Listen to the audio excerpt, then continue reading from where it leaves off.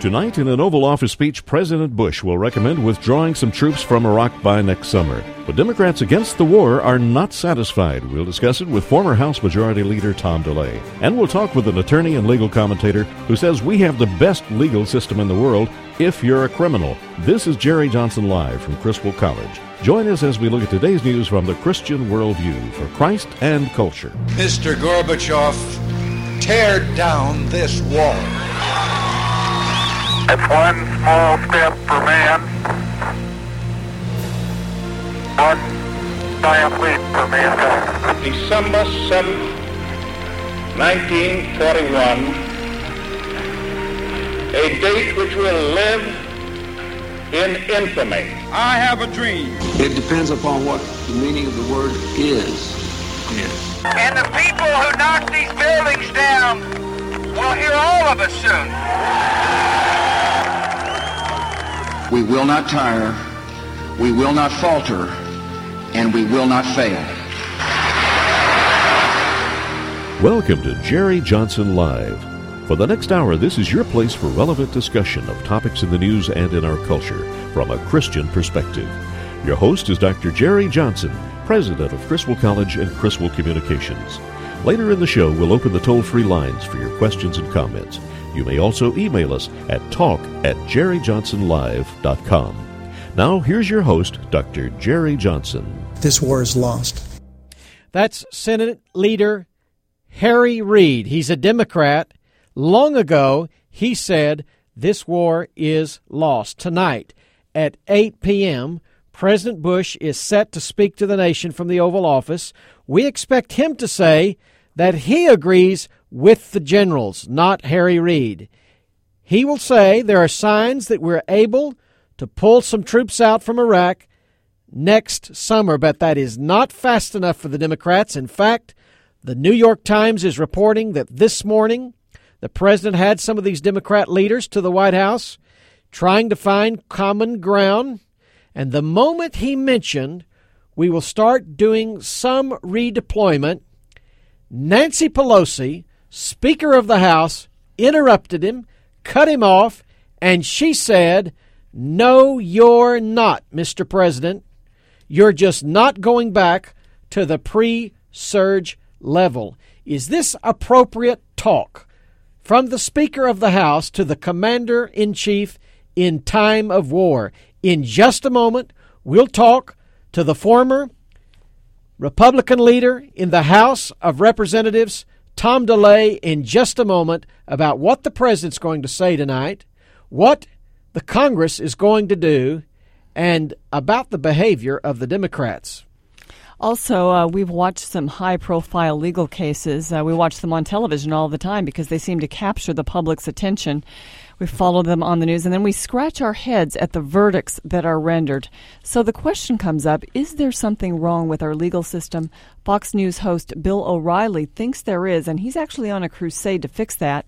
And in the battle with him is attorney and commentator Wendy Murphy. She will join us at 5:30.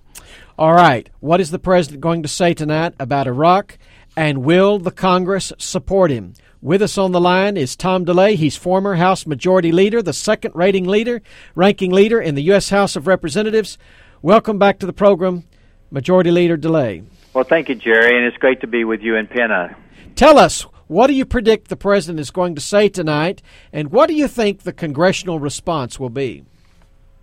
Well, it's a very, very important time in our country, Jerry. This is a very crucial moment. The president's going to, from my sources, is going to lay out where we are today, where he thinks we ought to be a year from now, close to the time he's going to leave office. He's going to talk about the progress that's been made, why we're in this war on terror, and that Iraq is just a part of it, and how important it is for the American people to see this through. He's also going to reach out in his speech to the political leadership of the country to try to bring all of us together in this last remaining effort to see success in Iraq and success in the war on terror. It's amazing to me that the Democrat leadership of the House and the Senate is more concerned about their political future than the future of this country and the security of this country. And you just have to say it that way. There is absolutely no reason for them to be taking the position that they're taking other than who they are and have always been. I mean, we've seen the same thing in Vietnam when we pulled out of Vietnam and the devastating effect of that.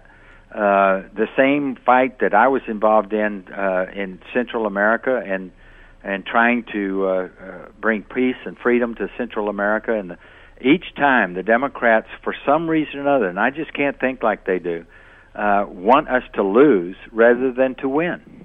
Mr. DeLay, I want you to listen to a soundbite from Michael McConnell. He's the Director for National Security, or National Intelligence. He spoke on September 10th, just a couple of days ago, about a kind of a mindset. I want to ask you a question about this. My biggest concern, as mentioned by Senator Collins, is going back to September 10th thinking by many in our country. That's Michael McConnell, Director of National Intelligence. I want to ask you this question, Mr. DeLay. Do you feel like the left and the anti-war activists and a lot of these Democrats and some Republicans now that are waffling, do you feel they've got their head in the sand and they're in a September 10th mode, not really living in the real world after September 11? Well, it just seems to me, Jerry, that it's got their head in a pole. It has nothing to do with reality. It has nothing to do with what we are facing in the world, the dangers that we as Americans are facing. It has nothing to do with anything other than protecting their own political backsides. That's all I can figure it out. I mean, it infuriates me that the press won't ask these people what is their alternative. How are they going to keep America safe? How are they going to fight this war that has been brought on us? We didn't ask for this. And how are we going to protect the American people? They will not give you any plan other than we just got to remove the troops. That's all there is. We just got to remove the troops. It boggles my mind. It's just not. It's not reasonable. It's not reality. You got to wonder if the American people are just getting tired of hearing that. Mr. DeLay, Petraeus laid out the successes this week, and it seems to me that what the left does, and even most of the Democrats, is they have to paint him as either a traitor or a liar in order to make their case now. That's exactly the way they operate. I mean, they have no ideas. They have no suggestion for victory. They have no. I mean, they can't even tell you how to. They can't give you a plan on what would be success in Iraq from their point of view and their worldview. It's just an amazing political strategy that the only way that you can justify your position is to tear down the character of the people that are fighting to keep Americans safe. In one sense, I think that does hurt them because, we've seen that the president and the Congress don't have high approval ratings now, but the military still does. Mr. DeLay, what about this plan of the president's that we expect to hear tonight? In a sense, the New York Times and other papers are saying, well, this is being portrayed as a middle way, a way to please both sides, but this is really what he was planning on doing all along, isn't it? Well, absolutely. There's no. If there's one thing you can say about President Bush, is he took a lot of time and showed a lot of leadership in how we approach this war on terror, and it was not a decision that he took lightly to go into Iraq. He understood how important the Iraq was in the battle or in the war on terror, and the thing that I give him all the credit in the world for, with the most incredible opposition that I've ever seen, maybe since the Vietnam War, he has stood strong. He understands what the outcome has to be, and he understands how to get there. Sure, there's been mistakes, but we're fighting a different kind of war. We've never fought. No one's ever fought a war like this, and so we're having to write a completely new war manual. But the character of leadership is when you made a decision and you find out it's not working, you admit that it's not working, and you change directions, and that's what the president has done all these years that we've been fighting this war, and that's what he's doing again. You're listening to Jerry Johnson Live. We're talking about the president's speech tonight at 8 o'clock. He is planning to address the nation on Iraq and to lay out his plan for the next year. We've been listening to testimony on Capitol Hill this week of General George Petraeus and others.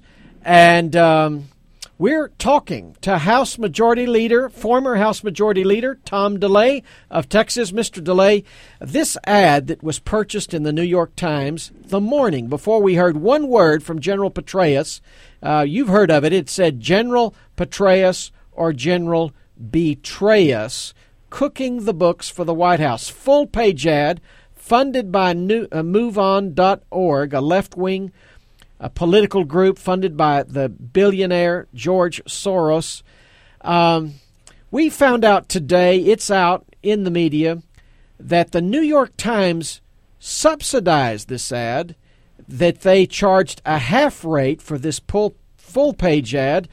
Rudy Giuliani is asking now for that same rate, the same rate to buy a full-page ad.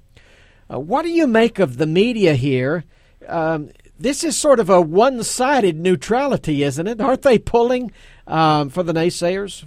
Well, Jerry, you and Penna know that the New York Times, the Washington Post, the Los Angeles Times, many of the newspapers, almost every newspaper in Texas, have been against this war from the very beginning, against our efforts from the very beginning. We don't have an objective media anymore. The so-called mainstream media is not objective anymore. They are always, even now, more so in their articles, not just their editorial pages, pursuing their own interests. And that's why this is such a critical time for the American people to stand up and reject. I dreamed the day that every American, whenever they come across a New York Times newspaper, would pick it up and tear it to shreds and throw it on the ground. I know that may not help our environment, but it's time for the American people to speak and push back. What can we do hold to these people accountable? What can we do to influence the Congress? How you work Congress? What do they respond to? Is it email, phone calls, personal letters? What is the best way for folks to say right now, let's support the president, let's support General Petraeus, let's support the troops? Well, two things. All the above that you just stated is very important. Contacting your member of Congress is incredibly important. And the thing that you cannot allow is to sit there and say, well, my congressman's a Democrat, anti-war, and it won't do any good. Believe me, it will do a lot of good.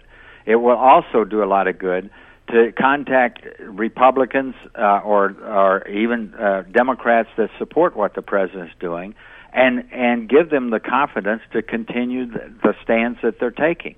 You can bet, and I know that the coalition of the left is pounding every member of Congress, Republican and Democrat, right now, pounding them unmercifully.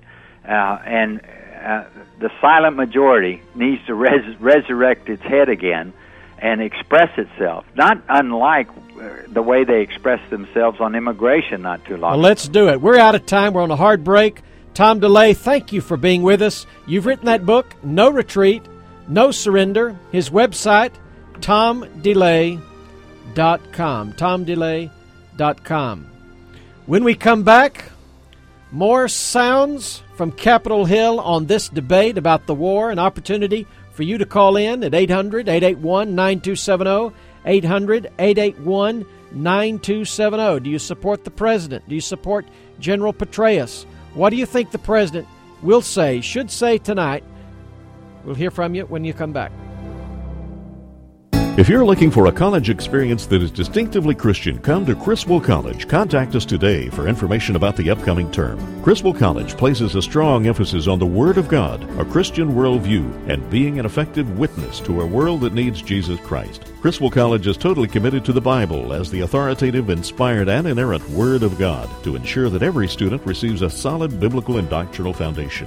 Our worldview approach to ministry prepares every Criswell College student to view each academic discipline through a Christian frame of reference and to engage our culture and the world of ideas from a Christian perspective. Along with this word and worldview emphasis, each Criswell College student gets hands-on ministry training in missions and evangelism to be an effective witness through mission trips at home and abroad. Contact Criswell College today for information about the upcoming term. Call 1-800-899-0012 or on the web go to criswell.edu. That's criswell.edu.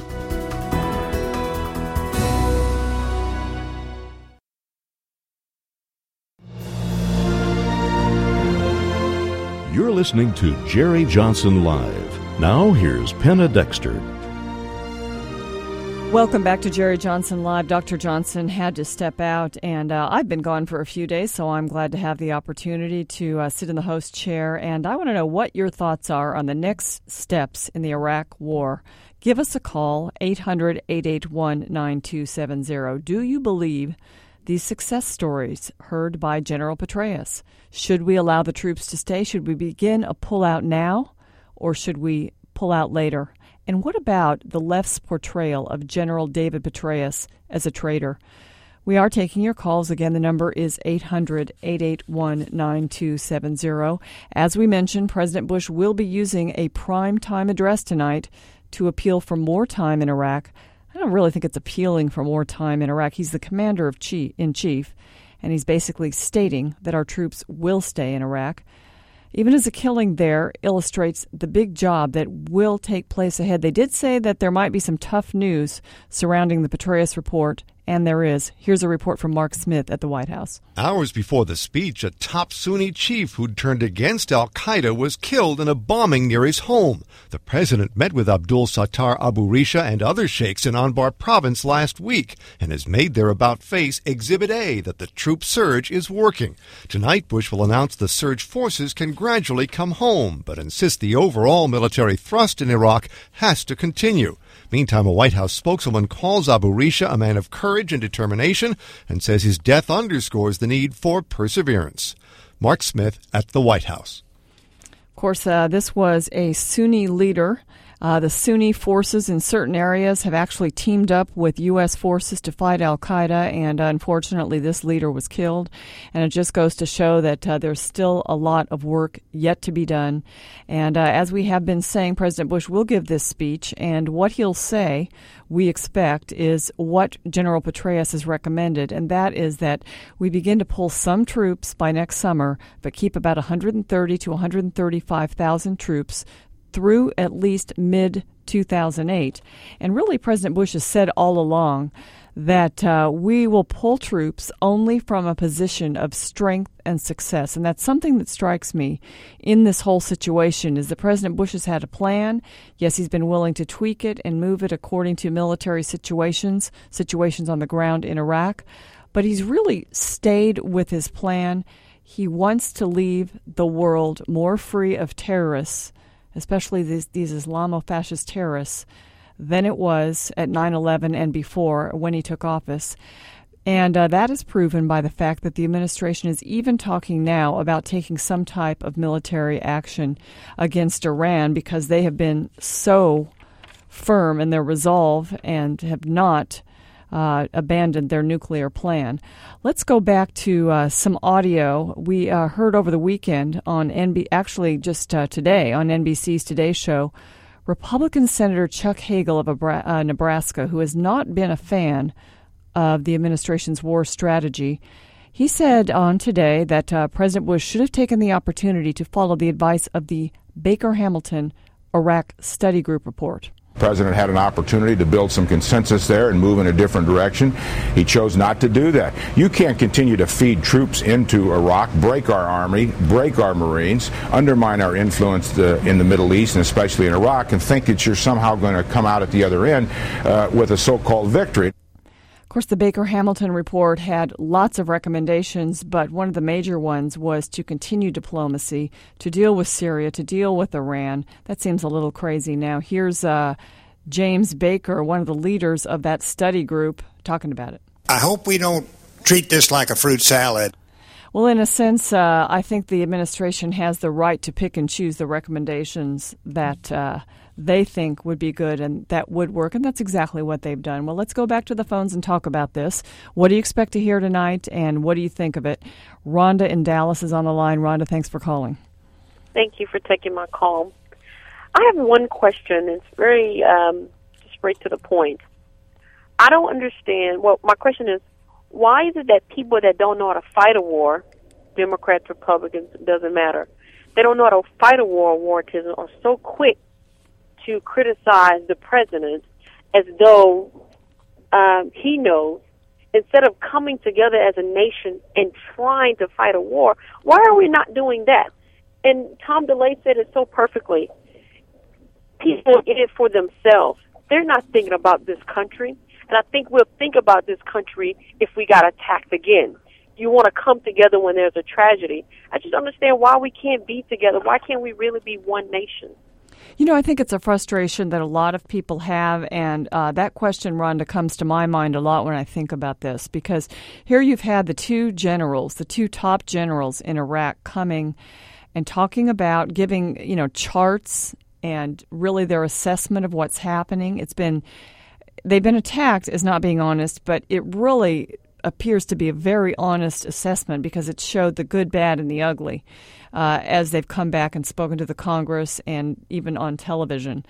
And they're the men best qualified to give this account, and yet everybody is trying to second-guess them. And Mr. DeLay, Representative DeLay, is absolutely right. It's a political football. It's being used by the left, by the Democrats in Congress, to try to gain some sort of traction. And, I guess the question we have here for folks, if you want to call in and answer it, is, does this really help the Democrats when the leader of the Democrat Party in the House of Representatives is just interrupting the president and saying his plan is not acceptable? Let's go back to the phones and talk to Trent in Dallas. Hi, Trent. Hi, how are you? Thank you for taking my call. Thanks for calling. I'm definitely by no stretch of the imagination the most politically educated guy out there. I was in the Marine Corps for 10 years. I just got out about a year ago, actually. Thank you for your service. Thank you, ma'am.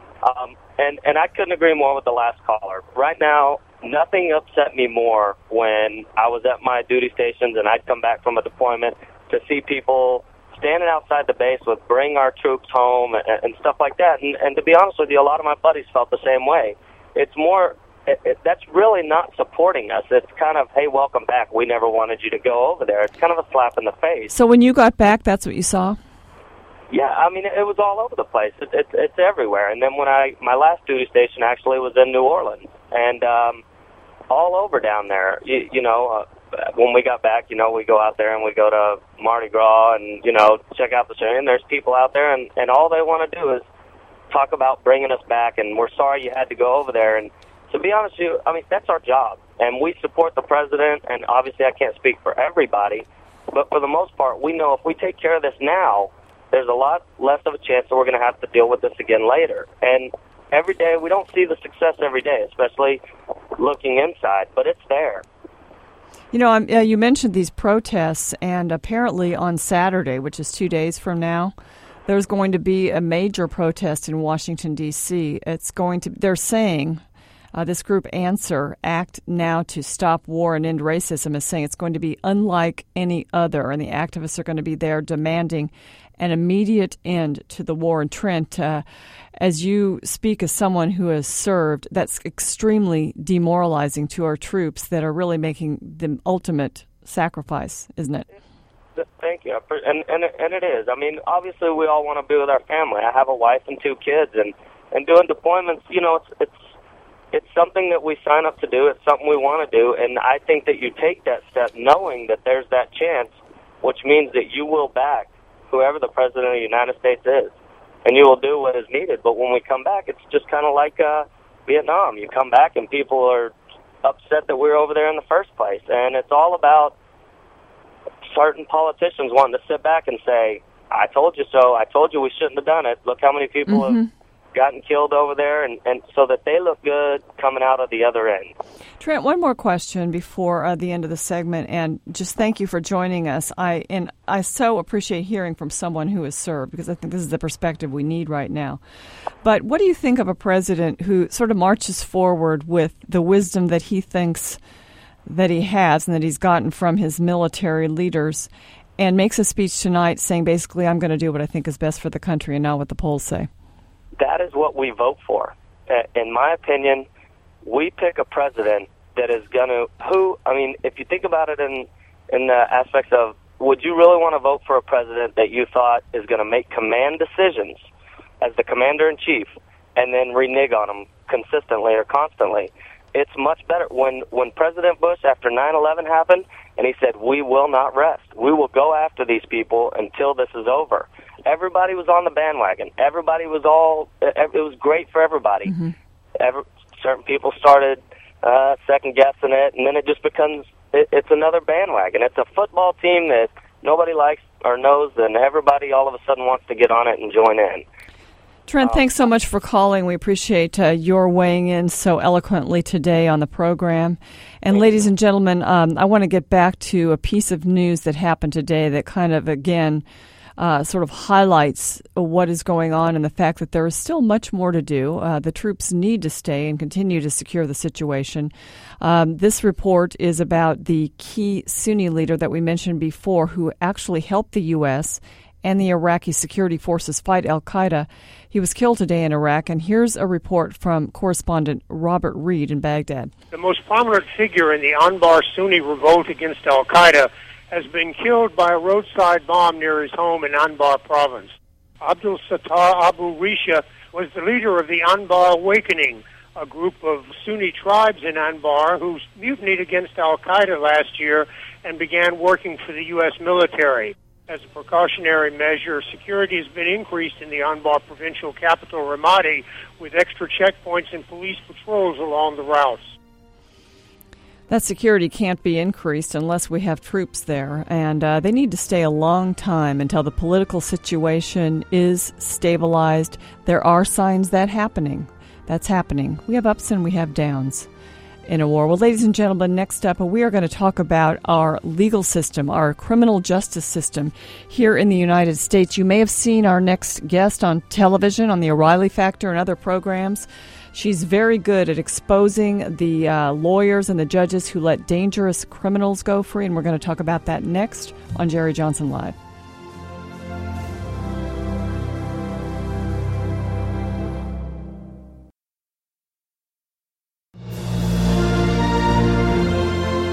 You're listening to Jerry Johnson Live. Now, here's Penna Dexter. Welcome back to Jerry Johnson Live. I did promise that we'd have an attorney on the program, and Wendy Murphy will join us later. But I want to talk a little presidential politics here, because the presidential race is kind of morphing and moving around a little bit. The report by General Petraeus and what's happening tonight with President Bush, in a sense, I think helps John McCain as a candidate, because he has been the candidate that's really supported the troops.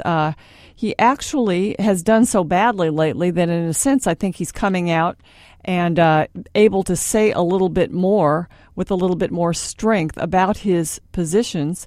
And basically, he seems to be enjoying the campaign trail. Also, we're seeing Fred Thompson join the race. I know that you and Dr. Johnson have talked about that earlier in the week. Mike Huckabee, the possibility of him debating Fred Thompson, that may make some changes in the race. And there's lots to talk about, and we'll continue to talk about that a little bit later in the program. But I'm very pleased now to welcome to the program Wendy Murphy. Wendy Murphy is an attorney, and she has also appeared on The O'Reilly Factor and many other programs to talk about what she thinks are the problems in our criminal justice system. She's got a new book out, and it's entitled And Justice for Some, an expose of the lawyers and judges who let dangerous criminals go free. Wendy, thanks for joining me. Oh, it's good to be with you, Penna. Tell me what you think is the major problem right now as the criminal justice system exists at this point. Wow. I don't know if I could pick a single problem, but let me say that I guess I would describe the general problem of judges having zero accountability and oversight as being a big one. I mean, that covers a lot of subtopics, but really, you know, when you think about the power that judges have, the fact that they're appointed for life, the fact that they can literally do whatever they want and fly under the radar screen because we don't have C-SPAN cameras in every courtroom, it should make us a lot more nervous than I think we are.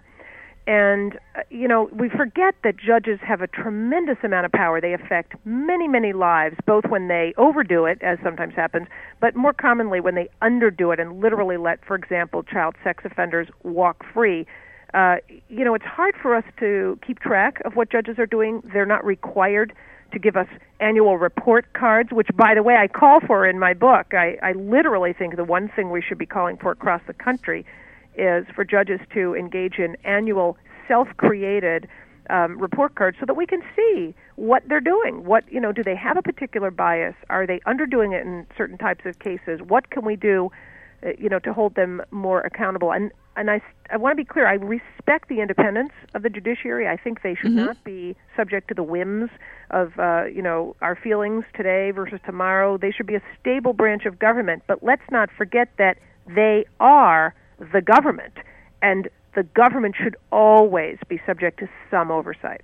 Wendy, we mentioned earlier in the program before you joined us that often the public is quite interested in some of these high-profile cases where it involves a child who's either been killed or had some sort of a sexual crime perpetrated on them. The public is very interested in this, and often the parents are actually the ones who are under suspicion about this. And let's just go to this particular piece of audio having to do with a very high-profile victim, we think is a victim, Maddie McCann. They had collaborated all the way through the last few months with the police and, in fact, sometimes driving the investigation, making sure that the British were providing resources. And now we have this turn of events, which, you know, it's completely unfounded. All right, this is the uncle of this little girl, Maddie McCann, John McCann, speaking on CBS's Early Show. Tell us a little bit about this case and whether you think right now the suspicion on the parents is warranted. Well, you know, I haven't seen any of the evidence, of course, but I've been doing an awful lot of coverage. And what I can tell you is it's not nothing that the law enforcement officials have told us in various apparently credible news sources that they've found good reason to place both parents in the category of suspects. As hard as it is for us to believe that parents could kill or hurt their own children, especially what I call the beautiful people, you know, they're so cute. I mean, the mother looks like a model. Some of the people that were watching, the guys were blowing wolf whistles at her. It's really hard to think that really nice people who look so cute and their child is so gorgeous, you can't even put your head around the notion of them hurting the child. And this is a mother who went through in vitro to have these kids. Plus, she's a medical doctor. It's just completely inconsistent with our sense of how the world works. So we're naturally disinclined to believe what should be obvious, which is that for the most part, parents are responsible when a child goes missing. Something like 90+% of cases, it's the parents, and we move in the opposite direction because it feels so much better to believe that it was the man on the moon. It's sort of the way we felt with JonBenet Ramsey. Exactly, and I've just written a piece where I make that exact comparison, that we have a kind of built-in feel-good prejudice, where we go in the direction that feels good because it's too painful to go in the obvious direction sometimes. But look, here's what we know about the McCann case that's been reported. And again, I don't know this firsthand, but it's been reported in reputable sources. They found the child's hair, clumps of her hair, in the trunk of a car the parents rented in Portugal 25 days after she went missing. In that same area of the car, they found body fluid that is at least described at this point as a high match, 80 to 90% match to Maddie McCann's DNA. There's really no innocent explanation for how clumps of hair and body fluid, which I think is a loose term for decomposition material, the body was probably in bad shape. How do you explain how that got into the trunk of your car? And then one of my favorite bits of evidence to talk about, and it applies to the Ramseys as well, is they refused to answer certain questions. The mother was pointedly asked 40 questions about that night, and she refused to answer the questions to the police. Now, here's what gets me about that. I don't care about people who take their Fifth Amendment rights. I respect that. I'll defend the Bill of Rights, from sunup till sundown and forever and ever. But don't go on television and lie to me and stand with the Pope, in a sense using God as cover. Don't go on television and fake cry like Scott Peterson did, like the Ramseys did, like this family has been doing. And then when law enforcement wants to speak to you, you say, I don't want to talk about that. I don't want to answer those questions. You can't have it both ways. You can shut up. You can take the Fifth and shut up. But you can't take the Fifth with the police and then lie to the public. It's like rubbing salt in the wound that I feel about this issue. So for me, if it was my child, I wouldn't care. If they wanted to ask me anything, I would camp out at the police station. I would give my blood. I would give anything they asked of me. If you were innocent. Kid, right? I will do anything. I don't even care if they think I'm a suspect. Okay, Wendy Murphy is my guest. The book is fascinating, and Justice for Some. And, of course, we talk about kids and these crimes committed against them. It pulls on our heartstrings, and then our emotions are then led around by the concept of these parents. But I want to go to some of the other high-profile cases that have taken place in the past that many of us think the verdicts were unfair. O.J. Simpson, why did he go free? Oh, boy. I think that there's an unfortunate consensus that he went free because the prosecutor was a bunch of bungling idiots. I don't see it that way, and I know Marcia Clark. I know they could have done a better job, and the whole glove thing was ridiculous. But the real reason he went free was because, and I got a whole chapter on this, was because of classic race baiting. I mean, the defense was allowed to turn that courtroom upside down and make the whole story be about race prejudice, racial hatred. Once you do that, once you light that fire in a courtroom where most of the jurors were black, there was a large collection of O.J. fans, minority O.J. fans outside the courthouse at all times. They had just had the case up north in California that had made people very angry based on race, the Rodney King beating. Right. And, once you ignite that fire in the courtroom, the jurors can't see straight. They cannot see the evidence clearly because they're so angry. So that's what I think happened in that case, is that as soon as Judge Ito said, I'm going to let you ask Mark Fuhrman if he's ever used the N-word, once that happened, that's it. The case was over. Justice is thrown out the window then. Thrown out the window. Can I just say one more thing, though, about the Ramsey case before we move on? Because you brought it up, and I want to make it very clear. I have never before revealed evidence from the Ramsey file in my book. And I want to tell you about it, very little bit about it, and make folks buy it if they're interested in the case, because the truth has been corrupted in that case as well in terms of what I'm allowed to say. All right, Wendy, publicly. let me jump in then before you do that, because we're coming up on the end of the segment. So can you stay for another segment so we can cover all this? Yes, absolutely. Okay, then go ahead. Okay. And I won't go into it in detail. I'll just tell you that there's a lot of stuff in there about the Ramsey case. And here's a piece I bet you haven't even heard. But tell me if you have, because I'm interested in knowing what percentage of people have heard even an ounce of the truth. That child, that little girl, the poor thing, had been to the pediatrician 30 times in the 3 years before her death. Had you even heard that? Never before? heard that. Many visits were for, take a guess. Bruises and things. Genital issues. Really? Mm-hmm. Her internal organs, her hymen, was nearly gone, and she had chronic injuries in her genital area. Now, there's more in the book that directly connects the father to the case that the public has never heard before because of a dirty trick that I call bullying the advocates. I have a whole chapter on it. My book is broken up into chapters that are all about the dirty tricks. Each chapter is a dirty trick. Well, this one is called Bullying the Advocates. The reason I put it in there is because John Ramsey's lawyer threatened to sue me on Larry King by name, threatened to sue me if I dared suggest his client's involvement in his daughter's death. And in response to that, I said, "Oh, you think you're going to silence me about the truth for that little girl? Wrong. I'm going to put it in my book." So I got a whole chapter in there about all that I know. And I'm telling you, this book got lawyered.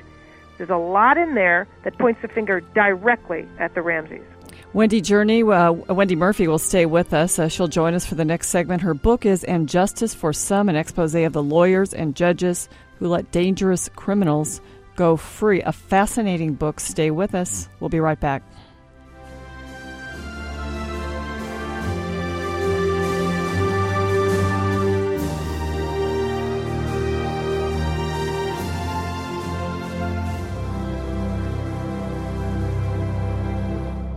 If you're looking for a college experience that is distinctively Christian, come to Criswell College. Contact us today for information about the upcoming term. Criswell College places a strong emphasis on the Word of God, a Christian worldview, and being an effective witness to a world that needs Jesus Christ. Criswell College is totally committed to the Bible as the authoritative, inspired, and inerrant Word of God to ensure that every student receives a solid biblical and doctrinal foundation.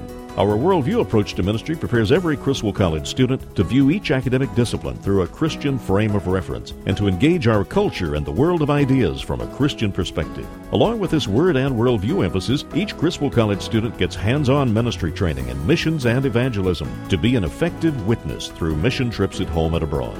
Contact Criswell College today for information about the upcoming term. Call 1-800-899-0012 or on the web go to criswell.edu. That's criswell.edu.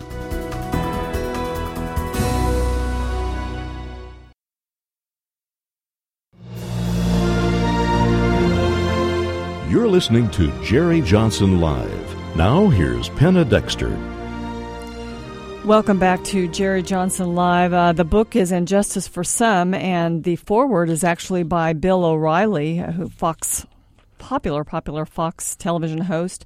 And one of the things that he says in that foreword, when we're talking about the criminal justice system, is money is the root of all legal evil.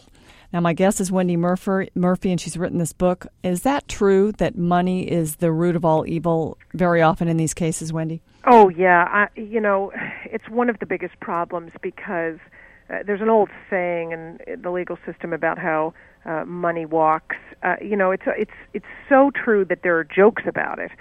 But I think when we watch it play out sometimes, we don't know what to make of it. I'll give you another example from my book. I guess we need to know how it works. Well, let me explain. So in the Kobe Bryant trial, for example, everyone knew Kobe was very wealthy, but we think that the criminal justice system is a great equalizer, right? No one's allowed to commit a crime, no one's above the law, and so forth.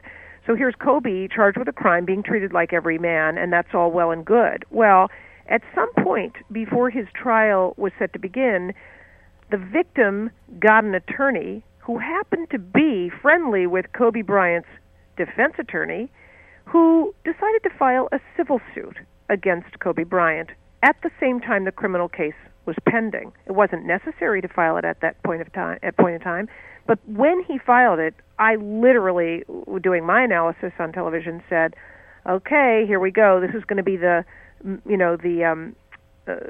venue through which the payoff is going to happen." And sure enough, within a matter of months, and before the criminal case ever went to trial, she got some big pile of money, quote unquote, as a settlement of that civil suit. But let's be honest, after she got the money, she went to the prosecutor and said, "I don't want to testify." Now, in my book, that's corruption. That's obstruction of justice. That's a crime. And the prosecutor should have said, "I don't care how much he gave you, you are going to take the stand." I mean, can you imagine in any other case the lead witness to a bank robbery saying, "The robber paid me off, so I don't feel like testifying"? We would be incredulous. But here the victim said, "Oh, I've been through a lot," and she had. But, the problem is tax dollars. How many tax dollars had been spent getting that case ready for trial? Millions? I don't know, but a lot, a real lot. And here we were on the eve of trial, and she says, "I don't feel like testifying." For me, it's not only corruption. I feel like saying to her, how dare you leverage your settlement value by waiting until the eve of trial to squeeze as much extra zeros out of Kobe Bryant as you could get, and then saying you don't feel like testifying. If I had been the prosecutor, I would have said, I don't care how much you got. I don't care how upset you are. You're going to testify because that's your civic duty. Prosecutors don't do that often enough. They indulge these kind of resolutions, and frankly, it's because we're not paying enough attention to say, well, wait a minute, that's a payoff. That's corruption. No poor guy who raped that woman would have been allowed to pay her off. So he's in prison. He's behind bars, but Kobe Bryant isn't. That's not right. It's not. And in so many of these cases, you're giving us some of the background information that we've never heard. And what I really want to ask you is, because as I read in your bio that you actually have 5 children and that you've worked hard in the legal area, in the legal field for years, what brought you to the point where you felt like you really had to speak out against these things? I don't know if there's an exact date, but I can tell you, and I write about this in the book a little bit. When I was a new prosecutor, very idealistic, I represented the state in child abuse and sex crimes cases. I went about my business, and pretty quickly I started to notice that I, as the prosecutor, was part of a system that was doing terrible things to victims who had already suffered enough. And I remember, many times myself standing up in court and saying to the judge, I realize that's what the defense is asking, Judge, but that's not right. Or I realize that's what the law says, but that's not right. And it can't be right. And the judge would say to me, Ms. Murphy, your job is to state the law. You're the prosecutor. You shouldn't be complaining about it. You want to complain about it, go get another job. And, I did my 5 years with the prosecutor's office, and then I literally took it very seriously. When the judge said, if you don't like the law, go do something about it, I did. And I remember thinking the day I left public service to get a real job, I said to my husband, and by then I had 2 kids, which also makes prosecuting child sex cases really hard. I'm sure. But I remember saying to my husband, I'm gonna go get a real job and work in a real law firm, but first I want to do this volunteer case for some victims. And here I am 15 years later, and my husband just rolls his eyes because I do about 70% pro bono work. I represent most of my clients for free because I really believe that it's part of my responsibility as an attorney, because I can't just complain about it. I have to do something about it, and I do all the time. And I'm very proud of the work I do. I just wish more people would do it. I wish there were more money in the business of helping victims, but there just isn't. Let me ask you one final question, because on this program we often talk about the forgiveness and restoration that comes from having faith in Jesus Christ. And I think that concept of restoration, in a sense, has been perverted in the justice system. And I know you're very concerned about this concept of restorative justice, so talk about that a moment. Right. There are a lot of problems with restorative justice, and one of the bigger ones is that it's sort of a code phrase that sounds nice, but it's a code phrase for if you give the victim some money and you say you're sorry, we won't make you go to prison. In other words, it's a substitute for punishment. And, whether you're religious or not, punishment is not a bad thing. It's actually a good thing. And the Bible talks about the value of punishment. Human beings have always talked about the power of punishment. If you go back to the times when Native Americans lived on the land and there were no jails. If you hurt a child, you got banished. They didn't have jails, but they would just tell you to go away, and you weren't allowed to live in civilized society. So punishment is a perfectly appropriate way to think about what should happen when you commit a terrible crime. Restorative justice doesn't like punishment. People who believe in restorative justice think that you can just pay the victim some money, say you're sorry, and everybody's happy. Now, I worry about it. It's because it's a form of corruption, which I've already told you about. I don't like it. But it's also not likely to produce much by way of true restoration, because if the reason you're saying you're sorry is because you're trying to get a plea bargain, you're not really that sorry. So it's really not going to work, and it's not going to get the criminals off the street. Wendy Murphy, thank you so much for being with us. We appreciate your work and appreciate your book, And Justice for Some. Well, ladies and gentlemen, we can look to the Scriptures and look to the Word of God, and we see that God is always ready to pardon, graceful, gracious and merciful, slow to anger, abundant in kindness. But also, when we sin, there are often consequences. We can certainly receive forgiveness for sin, but sometimes we have to pay the consequences, and there's much in the Word of God about that. There's also much about restoration and forgiveness. And in the book of Colossians, for instance, in chapter 3, verse 12, it talks about God's chosen people being compassionate, kind, and humble, and also forgiving one another the grievances that we have against each other as the Lord forgave us. So we are to forgive one another, but we have to remember that there are consequences for sin, and that government, because of what the Word of God says, gets to foist those consequences on those who disobey. Join us tomorrow for more of Jerry Johnson Live, and don't forget to watch The President tonight.